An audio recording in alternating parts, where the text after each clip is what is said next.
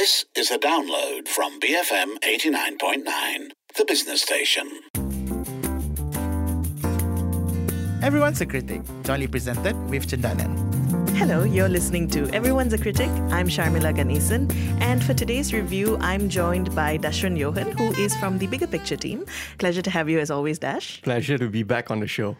So today we are reviewing quite an interesting and I think a unique online exhibition, because we say exhibition, but really it's more a collection of archival material. It's called Or Silence, and it's an exhibition that examines the way we talk about the May 13th incident. And the title, I think, is quite telling. It's called Or Silence, right? And so that general tendency of silence or censorship that exists around this historical event. So it's happening at orsilence.com, and it's co-curated by Chai Yi Tong and Rebecca Yo. You can access it until the 20th of December. So as I said, it's actually quite an interesting one. It's a virtual exhibition. You can go into various quote-unquote rooms on the website, and each room gives you a different kind of written material that relates to May 13th in a particular way. And some are fiction, some are archival material, some are oral histories, and all together I think they form this way of engaging with this historical event that's really quite unique. Yeah, I found it very, very unique. From the formatting perspective, this really felt like, when you watch movies and when certain detectives, they cannot find certain information, so they have to go to a library and dig up like old newspapers. It really did, they tried to do try to encapsulate that, where you can go into different rooms, and different rooms, like some you have, like you see a picture of a stack of papers. It's huge. So when you click on it, then you are taken to this PDF where there's like 45 pages for you to read on. Others are like shorter, more personal stories and all of that. And it is very interesting. Like you brought up the title. I thought the title is perhaps it really grabbed my attention right from the go. I thought it's really, really powerful. And what they are trying to do here is, because when we learn history, everybody knows May 13, but the May 13 that we get from our history textbooks is very superficial. It's so obvious that they don't want to talk about it, but they got sort of no choice. So they just sort of, brush through it very fast, and you get this sort of one-sided account. Whereas this, they really try to, dig deeper, and they're trying to say, what if, like, whatever you know about May 13, if you've just learned it from history textbooks, is very superficial, is not enough. It doesn't paint the full picture. I guess we were just talking before we recorded whether this paints the full picture or not, but it definitely paints a much, much more nuanced picture than what a lot of us may be familiar with. Yes, and you mentioned history textbooks, but I would extend that also even to media coverage, not just in the past, but even today. We work in the media. We know that there are challenges when it comes to being able to cover May 13th in a particular way. So I think the power of something like this is almost in that element of discovery. They present so many different ways in which you can find out, and some of them are very removed and very clinical in the way they talk about the events. Some are so personal that it's actually quite painful to read through them. Some are fictional, some are academic. And I think one of the things about experiencing or re-experiencing these events in these different tones and different ways of writing is that it really does give you a multiplicity of ways that you can approach this, and the fact that the way we talk about it has also changed over time. I really did find that each component of it was powerful in a different way. It really depends how you navigate the virtual rooms, right? So I started with the archival material. So they actually did. They have this whole section of pages and pages of documents from the British archives, and the exhibition calls it a repatriation of memory, which I really, really like. And so you see everything. You see telegrams from the High Commission here back to Britain at that time. You see newspaper articles. You see discussions or even communiques that our politicians have written that have been shared with the UK. But what was interesting, I think, was this outside-in perspective that gives you. And that's where I said the sort of slightly clinical tone. And I felt really almost like, oh, actually, this might be how even we talk about May 13th sometimes. And that made me quite uncomfortable. And I think that's an interesting feeling to have. Yeah, certainly. I concur with everything you say. And also, like, I really like... perhaps like the one that grabbed my attention the most was this oral history or this personal anecdotes you get from family members. So they have tracked down a number of victims, family members and all, and they talk about, it's just, I think, sometimes when we read about these events, right, it really feels like, this huge, and it was huge, but what I mean is we always look at it from a very broad perspective, right? Oh, it's the Chinese versus the Malays and these sorts of things and this big political stuff, which is all very important. But I think what really, really moved me about the oral history part, about, just reading up and listening, to the personal anecdotes by family members of the survivors is that, these are all just regular human beings. A lot of them, these victims, you hear stories about, oh, there's this guy, he comes from a fairly middle-class family, he studied really well, he went to New Zealand and he stayed there for 7 years, then he came back home and he was driving with two female friends, two lady friends, one of them was a Malay woman and one of them was a Chinese woman, and suddenly the next thing you know, there's this attack happening, the riots are happening, and he just dies. And the family member talks about how he loves badminton and things like that. And you realize that for a lot of these people, they were not engaged in some bloodbath, revenge thing, some big political movement or stunt. They were just regular civilians going about their lives. And next thing you know, this happened. So it's very, very troubling that those excerpts. I think actually what you realize is that even they talk about this notion of silence, right? A lot of the accounts of people who lived through and who lost loved ones in these incidents, they talk about but a different kind of silence. They talk about the silence of pain. They talk about the inability to even talk about what happened to their family members decades after, just because of how difficult it is and how painful it is. And I think that's where this exhibition excels. When they talk about silence, they're talking about a political silence, yes, they're talking about censorship, but there's also other kinds of silences. And I think it makes a real case for creating spaces where that silence can be broken. I have so much to say about the oral histories part, but I wanted to also touch on one particular thing that I found very interesting about the archival material from the UK, which is the way they break down the Malaysian political situation. Yes. There's one entire document that basically lists all of the political parties that existed at that time and how the British saw them, how the British saw the way these jigsaw pieces fit to create this idea of the Malaysian political landscape, who they thought was powerful, who they thought was worth keeping an eye on, the key political figures. And I think these sorts of things gave the exhibition a sort of... you mentioned unearthing a detective story, but it also gave it this kind of interesting, like you can see main players. It's a political drama. And piecing together these seemingly very removed documents, and then there are little things about, Tunku made a statement, or Tun Ismail said this, or Tun Razak said that. And you're like, oh, okay, you can actually get a picture of what the scene, what the scenario might have been like at that time.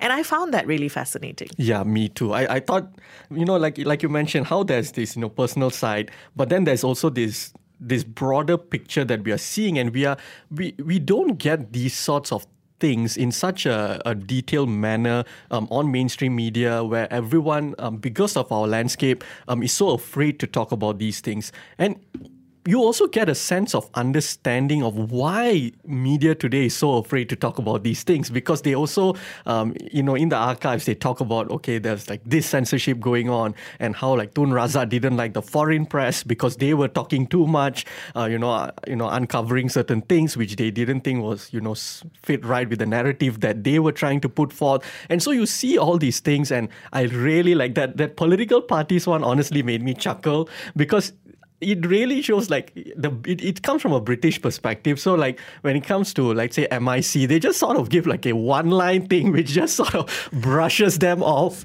as irrelevant according to the British, and things like that. And I think what the big picture thing that I get from it is how a lot of these things are, there's a lot of political play going on. It's not just, these two races decided to fight. And it's not just about one elections and then, this fight broke out. There's a lot more maneuvering going on behind the scenes, not just leading up to that, but also after the event, whether it's censorship or various different aspects. We are reviewing an online exhibition called Or Silence. That's happening at orsilence.com. It's co-curated by Chai Yi Thong and Rebecca Yo, and it examines May 13th from the perspective of censorship, from the perspective of the silences that exist around it. Let us know, do you enjoy exhibitions that deal with these sorts of perhaps challenging, difficult topics? You can WhatsApp us 018-789-8899, tweet us at BFM Radio. You're listening to Everyone's a Critic, jointly presented with Cendana. Because freedom matters. BFM 89.9. You're listening to Everyone's a Critic, jointly presented with Cendana. Welcome back. You're listening to Everyone's a Critic with Sharmila, and today Dash from the Bigger Picture team is with me as well, and together we're reviewing a virtual exhibition called Or Silence that's happening online till the 20th of December. You can just head on over to orsilence.com to check it out. So we spent a lot of time talking about, I think, particular aspects of the exhibition that we liked. I wanted to hone in on the more personal stories because I really think that's where this exhibition lives and breathes. It's by no means complete. I feel like I would have loved to see more because they are drawing on other oral history projects that, other groups and people have done. So I really would like to see this expanded. I wanted to touch on one aspect that I didn't think would be as effective, or as I think it punched me in the gut in a way that I didn't expect, and that was an academic article because the exhibition features an academic paper on the Sungai Buloh Cemetery, where the victims, particularly the Chinese victims from the May 13th incidents, were buried, and it actually paints a very stark and very troubling picture of how the choice of where to place these victims, how to memorialize them, or in this case, not memorialize them, and what that might say about the narrative and how that might impact the people left behind. I went into that section not really expecting to be so emotionally impacted, but I found that a really powerful addition. Yeah, certainly. I love that segment too. And I agree with you that, the large bulk, I think, like why you would really stay for this exhibition, or what most people will really be taken into, is the personal stories and all of that. Even the academic article like you're referring to about choosing where to bury, and you get a lot of small details that you don't really think about much, because there was also one part where they talk about how, many years later, they wanted to reclaim that land, that burial ground for development and stuff like that, and how so it's not that people had a massive problem with it or what, but you can see how people were impacted by that, because what then happens to this piece of history, that as we grow, as years and years pass, and we go more and further away from the May 13 incident in 1969, all these pieces of history are actually very important. And so when you take certain things away, how much are you erasing? Because even in this, which they did a fantastic job sort of putting everything together. Like there are certain maybe articles or what that you barely can read anymore because it's all faded, it's been there, and it's not things that you can just Google and just find out, what was this missing article and things like that, because this was a time before the internet and all of that. So it's very interesting, all these personal stories, these small details that nobody would otherwise think about or talk about when talking about May 13, how it all comes together to piece this puzzle, and I really, really was taken by it. See, you said 1969, and I was thinking to myself, on the one hand, it's not that long ago. There are certainly people around who lived through it, who can share, share memories of it, as difficult as that might be. On the other hand, because of how fraught that memory is, and because of how fraught that event is, there is actually not a lot of conversation about it, not in a substantive way. And that's why every time we are presented with a way to engage with it, like this exhibition. I remember reading Hannah Alkaf's The Weight of Our Sky, and it feels new and fresh. And I don't mean that in a good way. I mean, it feels like you are unearthing a part of your own country's history that you didn't even really know about, even though we should know about it, right? Which brings me to something that I kept thinking about as I went through this virtual exhibition. One being, I'd love to see this expanded and to kind of be a larger repository of information. But at the heart of a lot of this was, I think, this conversation of memorializing. Many families outright talk about, well, how are our loved ones going to be memorialized? We need a space. But the contrast of that is, of course, are we even nationally, as a society, able to memorialize this incident without it turning political, without it being skewed in a particular way? And I think that made me... It made me angry, it made me upset, it made me sad, because I was thinking about, for instance, the Holocaust Memorial in Berlin, or the Holocaust Museum in Washington, D.C., and how moving it was, and how... So the main part of that was powerful was the acknowledgement by the people in power of their part in it.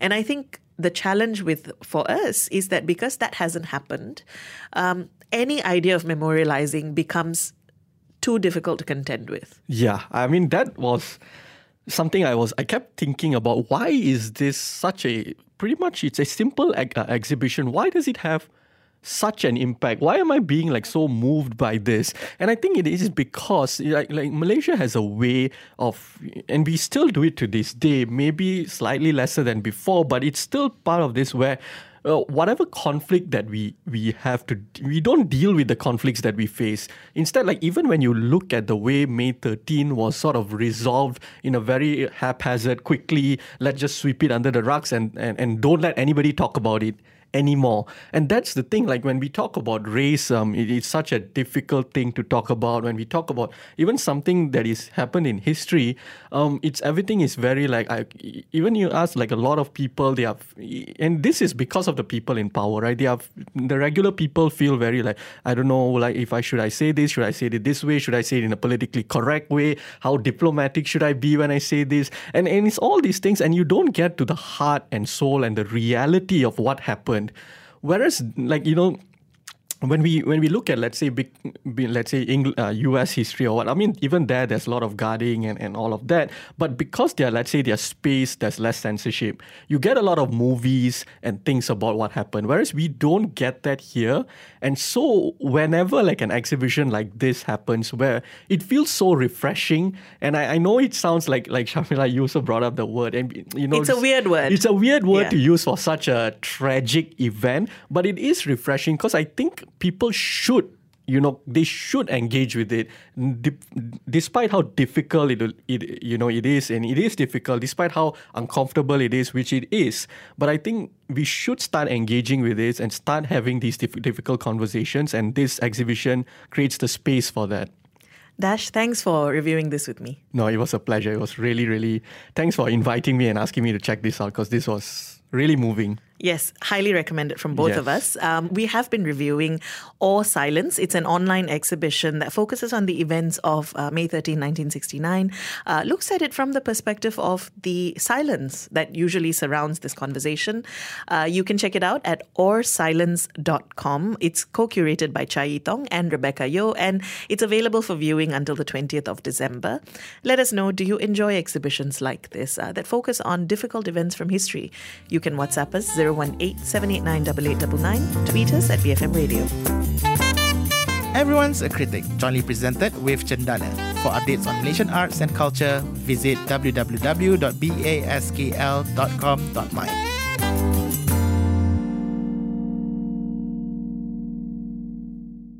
Thank you for listening to this podcast.